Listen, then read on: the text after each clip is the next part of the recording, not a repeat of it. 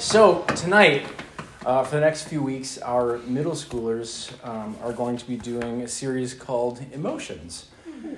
And all of us have them. Very true. Can someone name an emotion? Sad. Peaceful.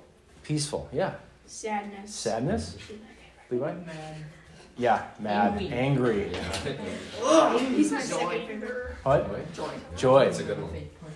Yeah, what's green? Disgust. Disgust. And, Reminds me of you. and is that fear? Is that his name? Fear is the one that's in the So all of us, at some point throughout the day, experience multiple emotions.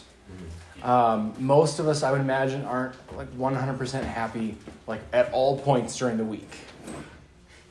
You may have a whole day where you're happy, but by Tuesday you're gonna have something that's gonna irritate you or something that makes you sad. One of the questions that sometimes you get asked is, "How was your day?" Sometimes that can seem like a loaded question. Like, do you really want to know, or do you just want to have like a quick, like, my day was good? How many of you give your parents the like when they ask, "How was your day at school?" Good. No. I don't have that. You're homeschooled? Me too. Okay. Yeah. So those of you that are homeschooled, your parents know how your day was. Control your own day. Sometimes, though, that question can seem like a loaded question because you're not really sure if that person wants you to say exactly how you're feeling or if it's just like a nice, like, "Hey, how are you doing?" Good. And at some point, all of us have, maybe not told the whole truth to that question. Okay. How are you doing? I'm well. That's a little complex there, Seth. Do you have 20 minutes? But we're going to explore what it means to go through different emotions and how we practically and biblically deal with them. Jesus himself was fully God, but he was fully man. He was 100% God, but he experienced all of the emotions that we do. The Bible says that he was tempted in all points as we are, yet without sin. So that tells me he experienced sadness. In fact, there was someone that did a study, and I was reading an article, and throughout the Gospels, Matthew, Mark, Luke, and John, it's documented that Jesus experienced 39 different emotions documented. It's a lot of emotions. Some of you are like, "That's nothing. You should see my weekend." But religious leaders were kind of acting the part in front of Jesus, but he saw right through them. He saw their hearts. The Pharisees, they had it all together on the outside. But Jesus looked at them and knew their heart, and he was angry. And he called them vipers, and he called them names, but he experienced, sometimes we see Jesus as like the painting, like just like calm and collected. But this was a dude that went into the temple and started turning over tables. He experienced anger. Okay, it was a righteous anger, but it was anger. We'll get into this in a little bit, but when his friend Lazarus dies, we see that he wept. So he cried. Before the cross, he was in the Garden of Gethsemane and he was praying. And the Bible gives us a little bit of insight into his emotions at that point. He was contemplating all of the things that he was going to have to endure on the cross. And so he was experiencing this moment of, I would imagine, severe anxiety, severe just being overwhelmed with the reality of I'm about to lose my life. They're going to beat me. I'm going to experience more pain than I've ever experienced. I'm going to experience shame and sin like I've never experienced. And I would imagine he was experiencing spiritual and physical agony. In fact, the Bible says that as he was praying, he was sweating, and his sweat turned to drops of blood. So he was in a bad shape. All right. So I want to start this series by just walking through a little bit of some of the emotions that we see in Jesus and how we can respond to people around us, how we can respond to our family, the way that Jesus would. I promise you, if you go into your dining room and you start flipping over tables, it's not going to be very pretty. I'll go out on a limb and say that probably won't be received very well from your parents. But I do want to read scripture with you guys. This comes from the book of Luke, chapter 11. You can follow along here. It says, "Soon after, Jesus went with his disciples to the village of Nain, and a large crowd followed him. A funeral procession. Now, let me give you a little bit of background on where we're walking into this. Jesus had just preached the Sermon on the Mount, one of his most famous sermons ever. And so after he preached the Sermon on the Mount, it brings us to this section here. Verse 12, "A funeral procession was coming out as he approached the village gate. The young man who had died was a widow's only son, and a large crowd from the village was with her." So this was a lady that, she was a widow, which means, tell me what a widow is? A woman who had a husband die. Yes. So this was a woman who had her husband was dead, and so she only had one other son, and that son unfortunately passed away. The large crowd from the village was with her. Verse 13, "When the Lord saw her, his heart overflowed with compassion. 'Don't cry,' he said. Then he walked over to the coffin and touched it, and the bearers stopped. 'Young man,' he said, 'I tell you, get up.' Then the dead boy sat up and began to talk. And Jesus gave him back to his mother. Great fear swept the crowd, and they praised God, saying, 'A mighty prophet has risen among us, and God has visited his people today.'" This was the first moment, really, that we have some insight into emotions of Jesus. And we've experienced some funerals here at ATC this year. Just try to place yourself in this crowd. Imagine that you are there. There's a lot of details that we don't have. Okay, we don't have how old the boy was. I imagine that he's probably your age. We don't know how he died. We don't know the scenario, if it was an accident or a disease. We don't know what it is. But we do know that there's a woman here that is heartbroken. Her husband had passed, and her only son had passed. Okay? Sometimes they would actually hire mourners, people to cry at your funeral. Maybe if you don't have a whole lot of friends, they'll hire people to come to your... I don't know. It sounds kind of harsh, but it was a normal practice for there to be hired mourners at the family so that there's a big procession there. Okay? A lot of people there. So there's a lot of people that the Lord could see. There's a lot of people that Jesus, I imagine, saw. But verse 13 points out specifically when the Lord saw her. When the Lord saw her in her deepest pain, in her deepest grief, the Lord scanned the crowd and saw her. Not only did he see her, but he noticed her. Sometimes Evelyn and I can walk in the same room and we can see the same things, but she'll notice far more than I'll notice. There could be a wallpaper that I see, but I don't notice. It's just wallpaper. What I did notice was the food. There was food there. It was wonderful. To this day, Evelyn and I can think back on various vacations. I can tell you with 100% certainty that I remember the meals that I had.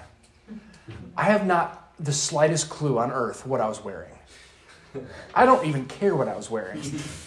But she will notice those things and she'll remember those things. And so we can see the same things, but we may not notice the same things. Does that make sense? Jesus looked in the crowd and he saw these people, but he noticed this single mom who had lost her husband, who was in shock. She lost her only son. And what did Jesus feel? His heart overflowed with compassion. His heart overflowed with compassion. Jesus felt the same thing in this moment that he feels for you and me. He feels the same thing. When you're hurt from someone at school, when you're hurt from someone in your own home, when there's a disagreement between you and your parents, I know you're perfect and you probably have never done anything wrong in your home, but maybe your parent did, okay?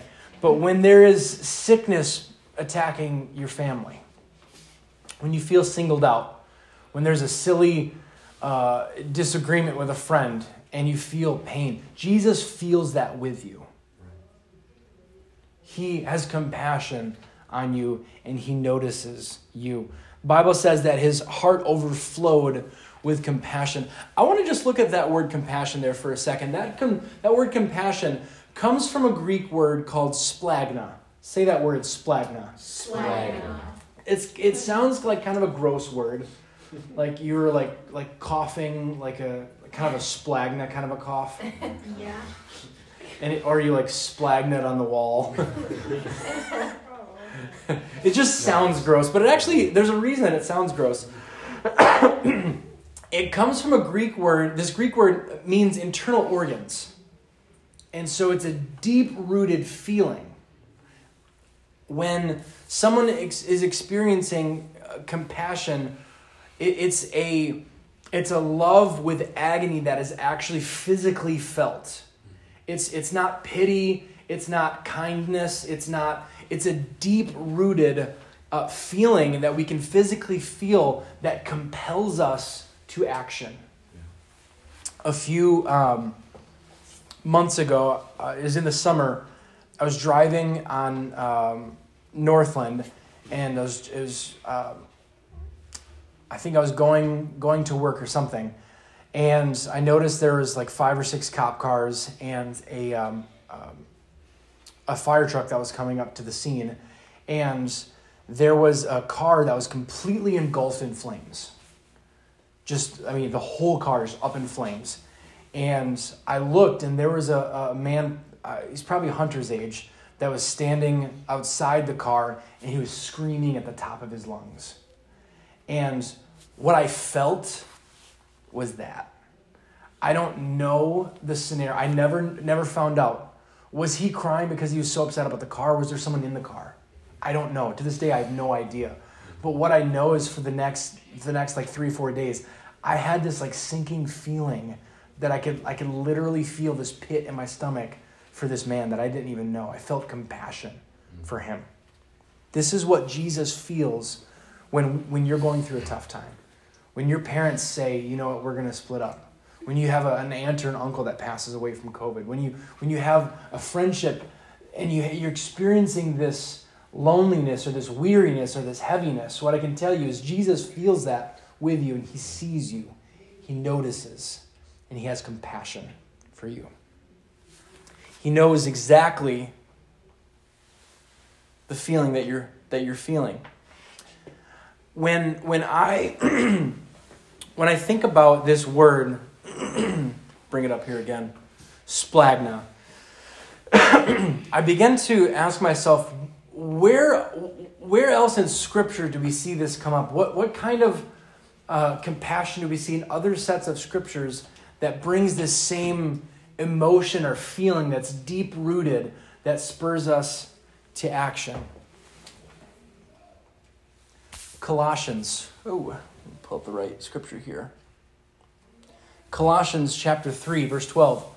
So, as those who have been chosen of God, holy and beloved, put on a heart of compassion, or splagna, kindness, humility, gentleness.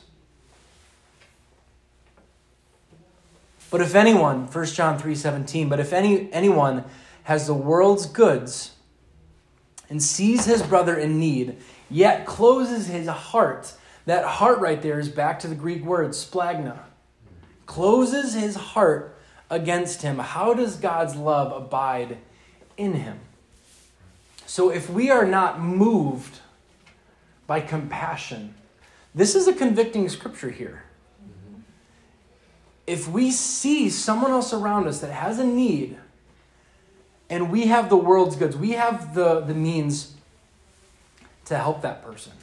We have the means to pay for a meal. We have the means to send them a note saying that we love them, we're praying for them. We have the means to do something about it, but our heart is closed against them. This asks the question, how does God's love abide in you? Is God's love even inside of you?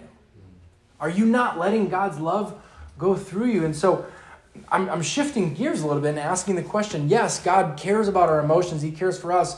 But is that evidenced by how we're responding to those around us?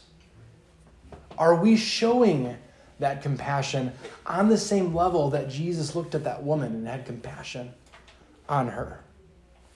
So I want to ask you guys a question. What do you think it means to close your heart? Go ahead and shout it out. You don't have to raise your hand. What do you think it means to close your heart? Obviously, you can't physically close your heart. What do you think this means? How do you close your heart?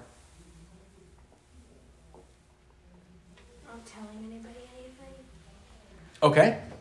You're closing off your emotions. You're not talking to anyone. Okay.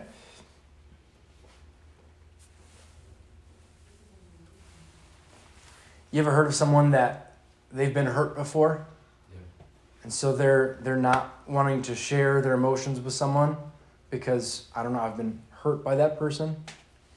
I've been hurt by that kind of person or that kind of situation. So we close our heart out of protection. Anyone else? How do we close our heart?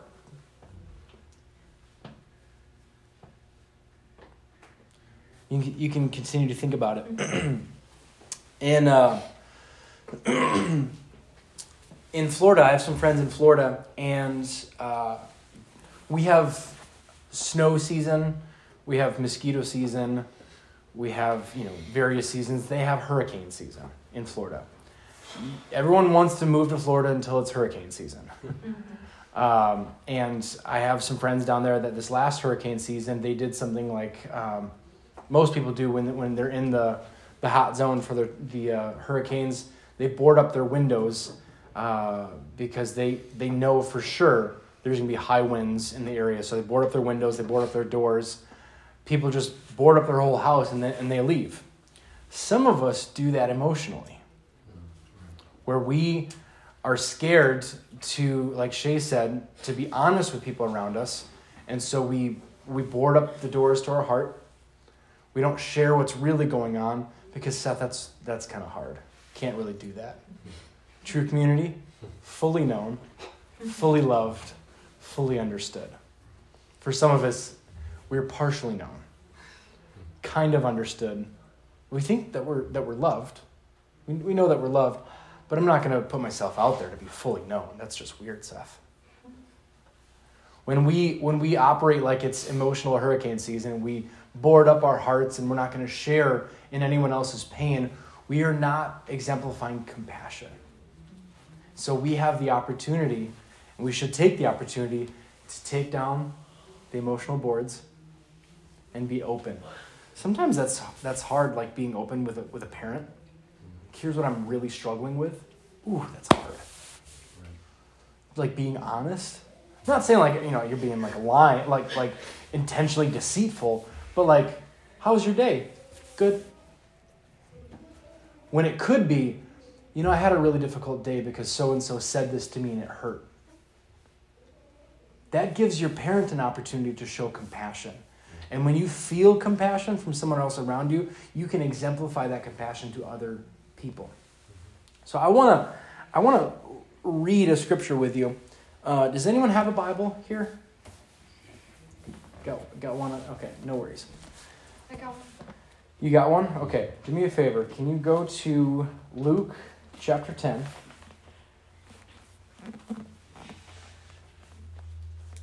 And read verse 25 through 28. Loud and proud.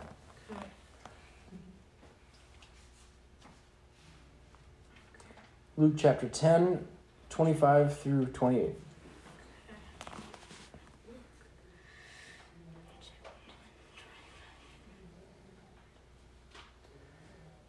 A lot of scriptures there. Yeah.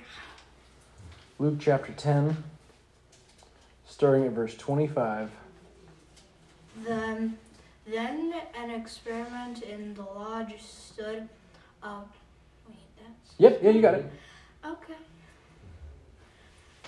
Then an expert in the law stood up to test Jesus. He said, "Teacher, what must I do to get eternal life?" Jesus said to him, "What is written in the law? What do you understand from it?" The man answered, "Love the Lord your God with all your heart, all your soul, all your strength, and all your mind. Also, love your neighbor as the same as you love yourself." Jesus said, "Your answer is right. Do this and you will have eternal life." Okay, so we got kind of a smart aleck here that's like tempting. The Bible says that he was trying to tempt Jesus. He was trying to get it either under his skin or he's trying to point out a flaw, something. He's like, what are we supposed to be doing here? And Jesus threw it back at him and was like, well, what does the law say? And so he said, love the Lord your God with all your heart. And he quoted it back to Jesus. And he's like, great. Verse 29, but he, willing to justify himself, said unto Jesus, and who's my neighbor? So love my neighbor as myself. What does that mean, Jesus? What are you talking about? Who is my neighbor? Like my physical neighbor? Like how many of you know your neighbor? I know most of you. Okay. I know. Do you love your neighbor? Mm-mm.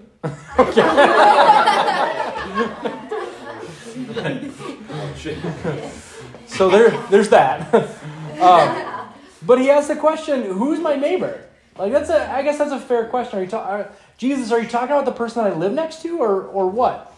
And verse 30, Jesus answering said, a certain man went down from Jerusalem to Jericho and fell among thieves, which stripped him of his raiment or his clothes and wounded him and departed, leaving him half dead. And by chance there came a certain priest that way, the spiritual person. Surely the priest will help him. Surely the pastor will help this man that's left dead on the side of the road, right? Right. When he saw him, he passed by on the other side. Everyone say, ouch. Ouch. Ouch. That's what we call a big oof. Oof. It's a big oof. And likewise, a Levite, surely the Levite will help him. When he was at the place, came and looked on him, and passed by on the other side. Another big oof. Except this guy, like saw him, like imagine, like contemplated, like, should I help him? Nah. But a certain Samaritan, as he journeyed, came where he was, and he saw him and had compassion on him. Same word, splagna. The Greek word, splagna. He had compassion on him. He saw him, had this deep-rooted feeling, this angst, this pit in his stomach, and he saw him, and he was spurred to action. He had to do something. It says he went to him, bound up his wounds, pouring in oil and wine, set him on his care, and brought him to an inn and took care of him. And on the next day he departed and took 2 pence and gave them to the host, and said unto him, take care of him, and whatever you spend more on, when I come back, I will repay thee. So then Jesus asked the question, which now of these 3 thinkest thou was a neighbor to him that fell among the thieves? Which one was the neighbor? Was it the priest? Did the priest take care of him? No. Mm-mm. Was it the Levite? Surely not. Surely not. It was the Samaritan. I think sometimes we see people in our schools. We see people in our own homes. We see people in our church. We know they're hurting. We know there's a situation going on. Maybe we don't know all the details, but we know something's going on. And what's the easy thing to do? I don't really know what to say, so I'm just going to... And if we're not careful, we can use this very real fear of saying, well, I don't know what to say.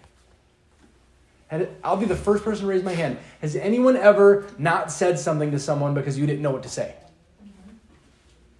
Like all that other person's going through a really hard time. What am I supposed to say? I've felt that as a student pastor. Right. I'm supposed to be the spiritual one here. There's been moments though where families are going through a difficult time, and I don't know. I don't have the words. Right. I don't know what to say. I fear being clumsy, and I fear saying the wrong thing and sounding awkward, or, but if we're not careful, we can be like the priest or the Levite, where we see a need and we walk around the need. But the Samaritan had compassion. And so tonight I want to talk about 3 ways, and I'm not going to be super long here, but I'm going to finish with this. 3 steps of loving your neighbor. 3 steps to love your neighbor. You ready? Not yet. Not yet. Well, we're moving on. Number 1, don't close your heart and avoid the person in need. There are people in your lives. There are people in your school. There are people in your community that are hurt, that are broken, that need as much compassion as Jesus has given you. Don't close your heart. Consider walking a day in their shoes. Consider what they're experiencing. Don't emotionally wall yourself off. ATC has had its fair share of funerals this year. There are people here that need prayer. There are people in our youth group that need prayer. Someone that would be here tonight if she wasn't in the hospital, and that's Bella Lunt. She'd be in this room. But she's in the hospital right now. And I know there may be some barriers. You may be wondering, well, I don't have a phone. I can't text. We'll get you an address or something. We'll do something. She would love to get a letter from someone in this room. Hey, Bella, we love you and we're praying for you. Or have your parent reach out to Sandy. Hey, here's a selfie of us. We're praying for you, Bella. There's a need here, and we can respond in compassion. Don't close your heart. Open your heart and be open for God to move through you. You don't have to have all the right words. In fact, I texted someone today, and I said, I wish I had the right words to say. I wish I could say something, but over the last year, Evelyn and I have experienced a lot of people loving on us and saying that we're praying for Elsie, and we've experienced that. And I've experienced that side of it where you don't have to have the perfect words. You don't have to say all the right things. Just the fact that you told me that you're praying means the world to me. There's someone, that we were in the hospital and someone said, hey, we're bringing tacos today. That meant the world to me. I can't tell you how awesome that day was. It was one of the best meals we had when we were in the hospital. And not just because the tacos were amazing, but it was because we felt the love and compassion from someone else. So let's not close our heart and avoid that person. Number 2, have genuine compassion for the other person. I think about Jesus weeping at the tomb of Lazarus. He knew that he was going to heal. He was going to raise Lazarus from the dead. He knew that. John 11:1 says, our friend, Jesus was talking here, he says, our friend Lazarus sleeps, but I go that I may wake him up. He knew he was going to heal him. He knew that.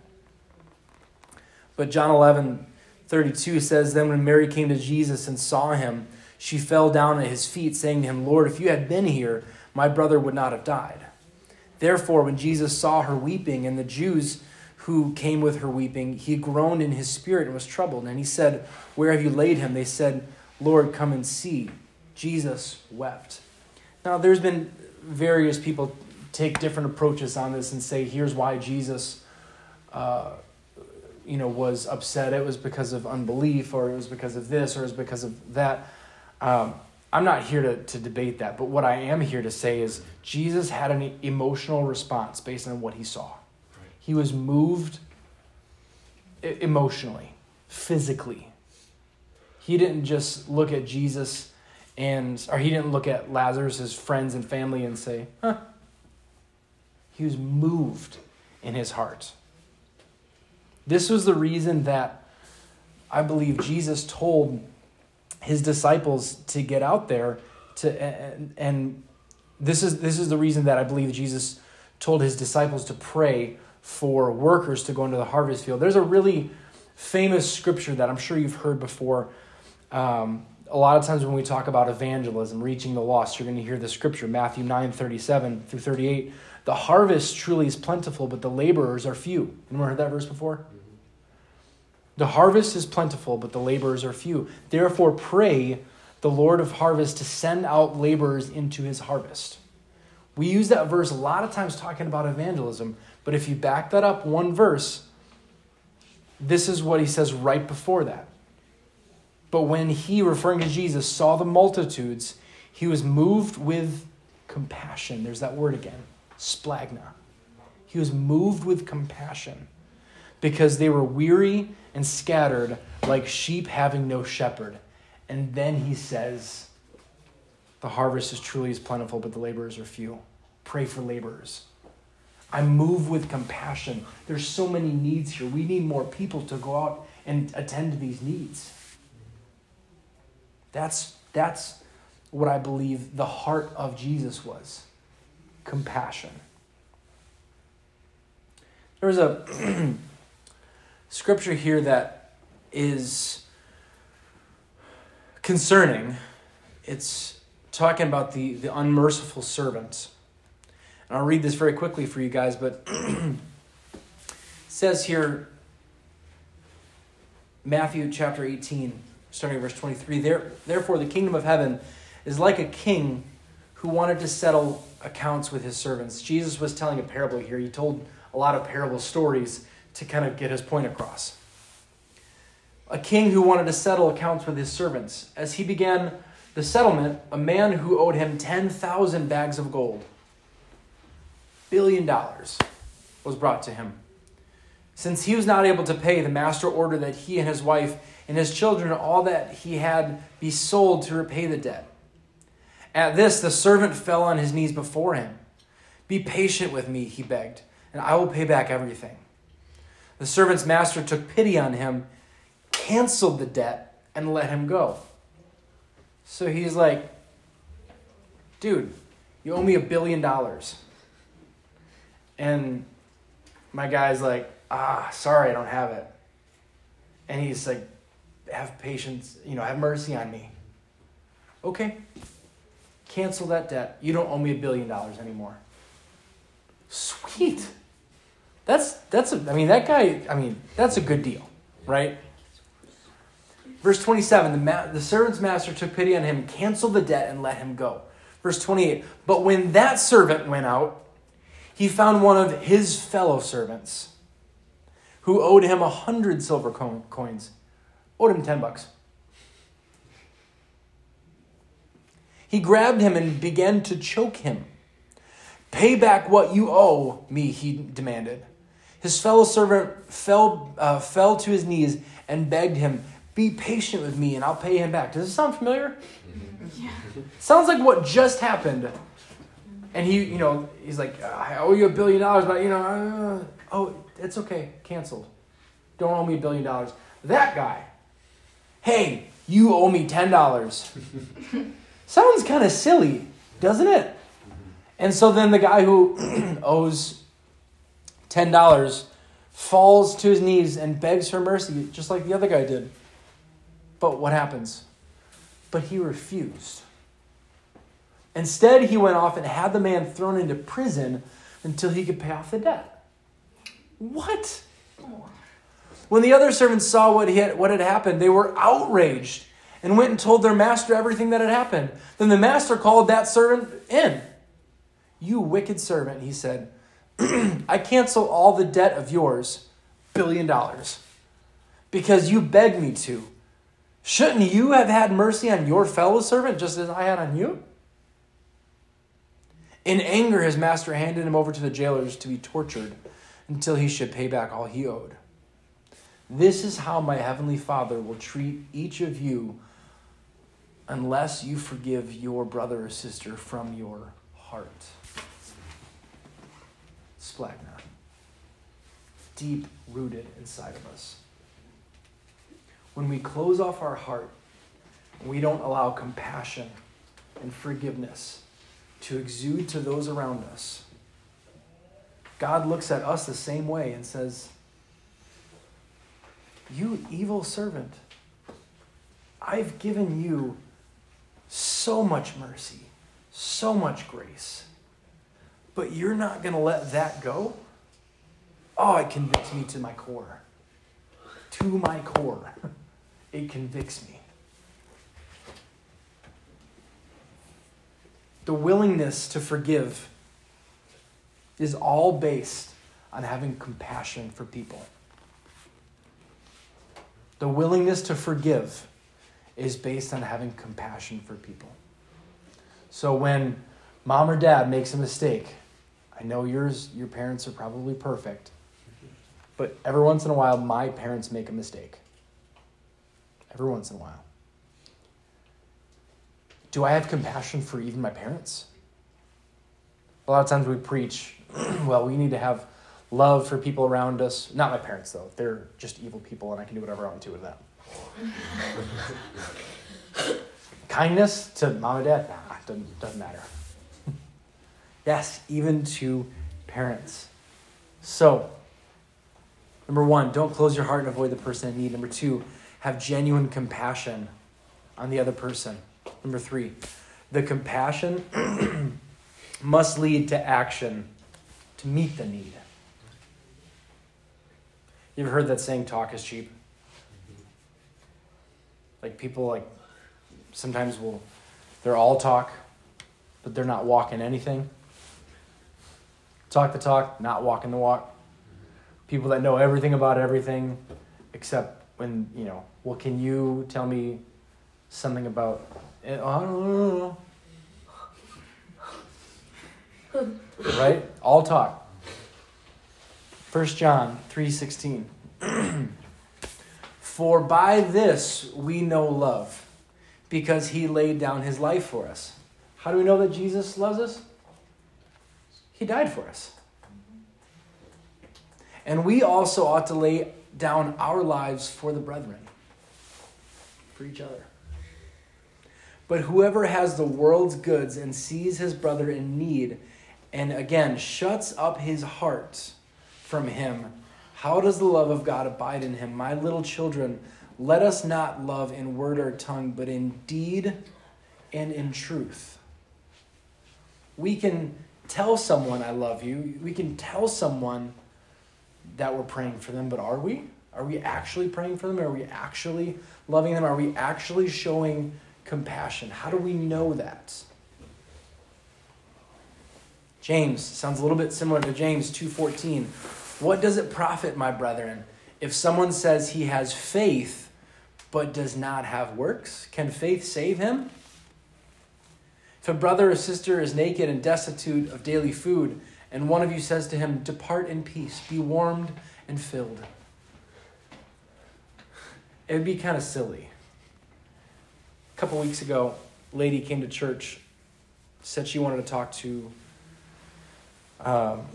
one of the pastors. She had a situation and she wanted to talk to one of the pastors. I was the only pastor here. It was me and Andrea and Karen, and everyone else apparently decided not to work that day. Kidding. They were probably saving the world. So I had no idea what I was walking into. And so I met this lady, and she started crying, and she started talking to me about how her daughter was murdered in Los Angeles last year, and she was, a year later, she was still overwhelmed with grief and didn't know what to do. I felt that deep-rooted compassion for her. I watched as she sat there with tears in her eyes talking to me about this brutal murder, and it was hard. It was difficult to listen to. And I listened to how she was trying to cope with that through drugs and alcohol. She was trying to numb the pain. I had compassion for her. I prayed with her, and I tried to encourage her that we can find help and hope and restoration in Jesus. We don't have to turn to alcohol to numb that pain. We can bring that pain to Jesus. And you know what she said? I really need some groceries, though. And it kind of shot my pride a little bit, because I was like, I just said something super profound. I'm trying to encourage you in the Lord. and you just said you want groceries.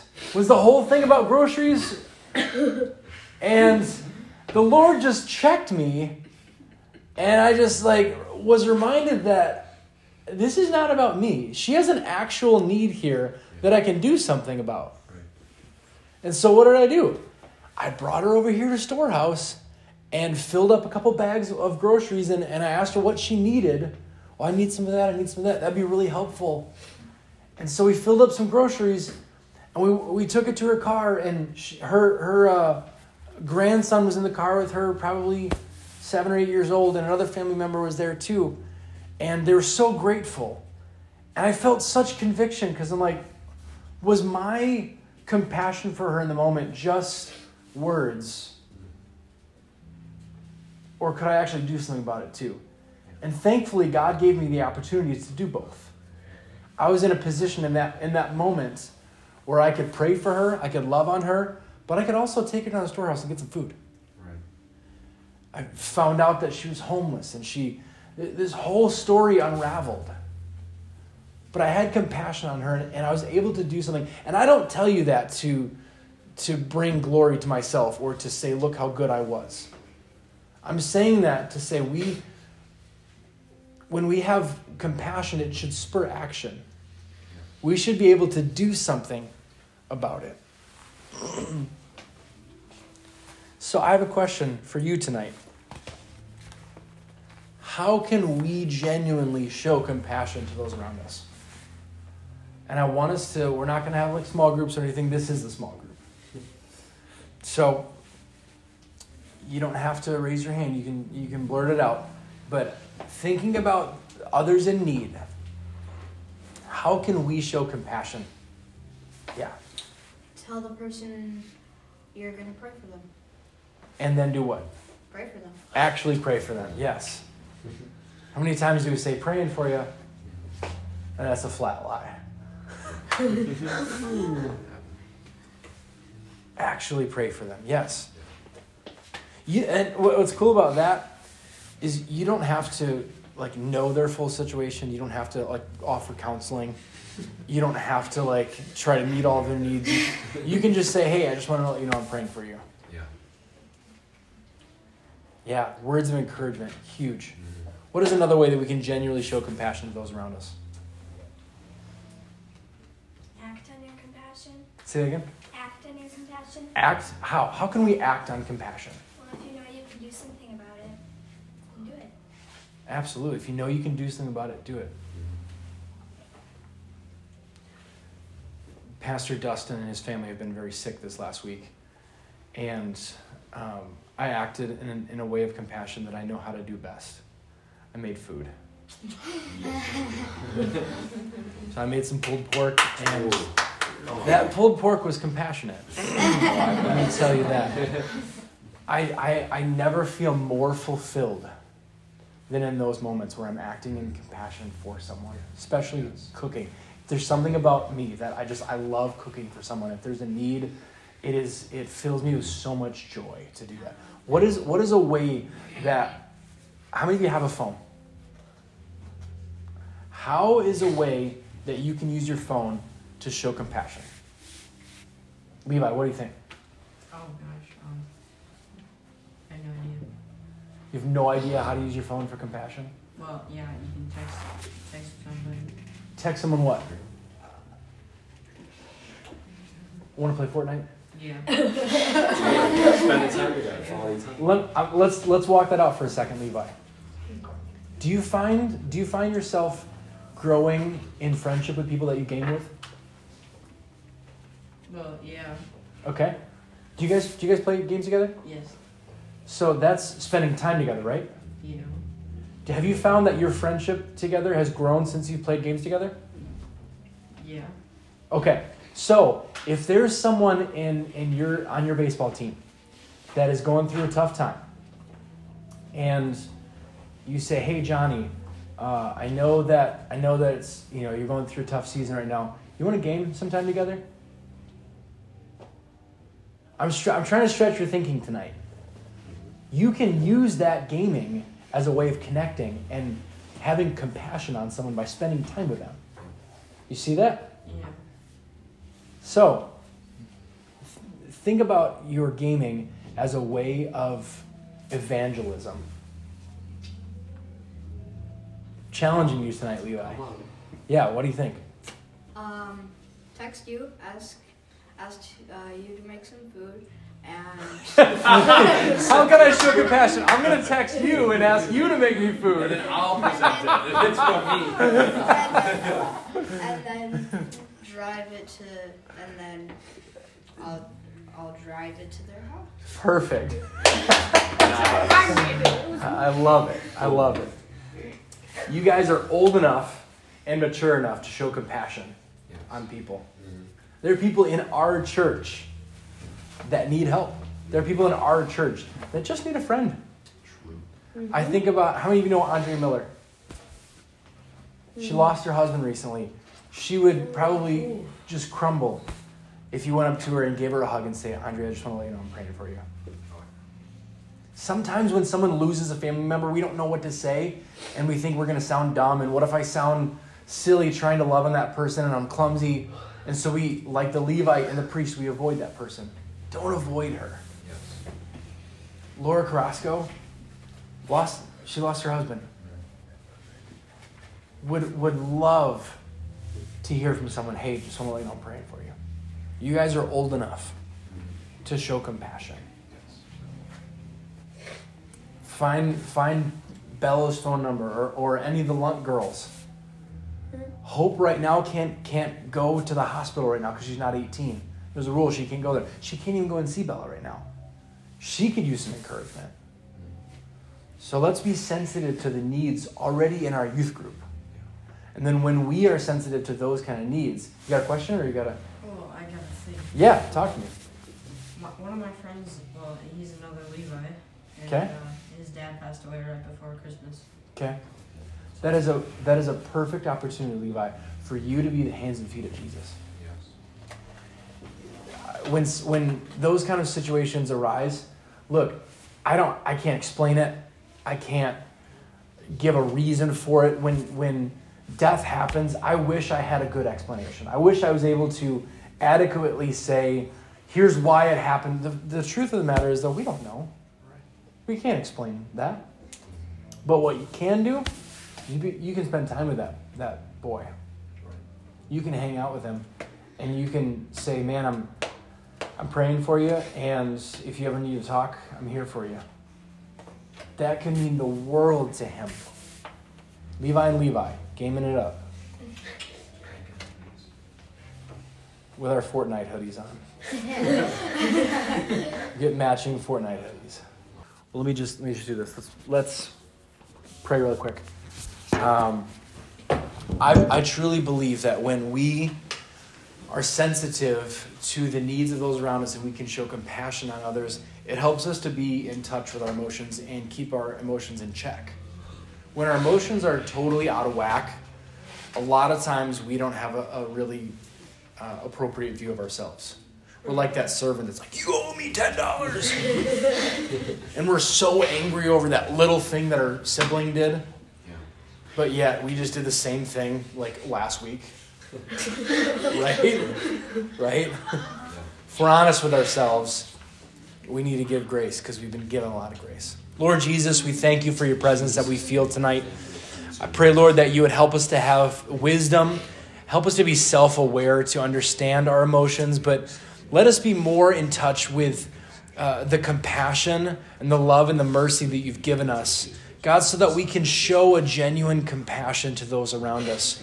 We know there are needs around us. We know that there are situations that we can't control, that we can't understand, but we know that there are people that are hurting, that are broken, that need your spirit, that need a touch from you. And I'm just asking you, God, to help us to be aware of these situations and help us to step into the situation, not around the situation. Help us to be like that Good Samaritan, to take care of the people around us, whether that's physically or emotionally or spiritually. Let us take care of the people around us. I pray a covering over every home, over every school.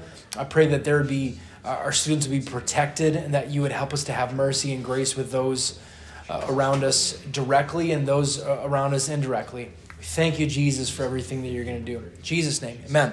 Amen.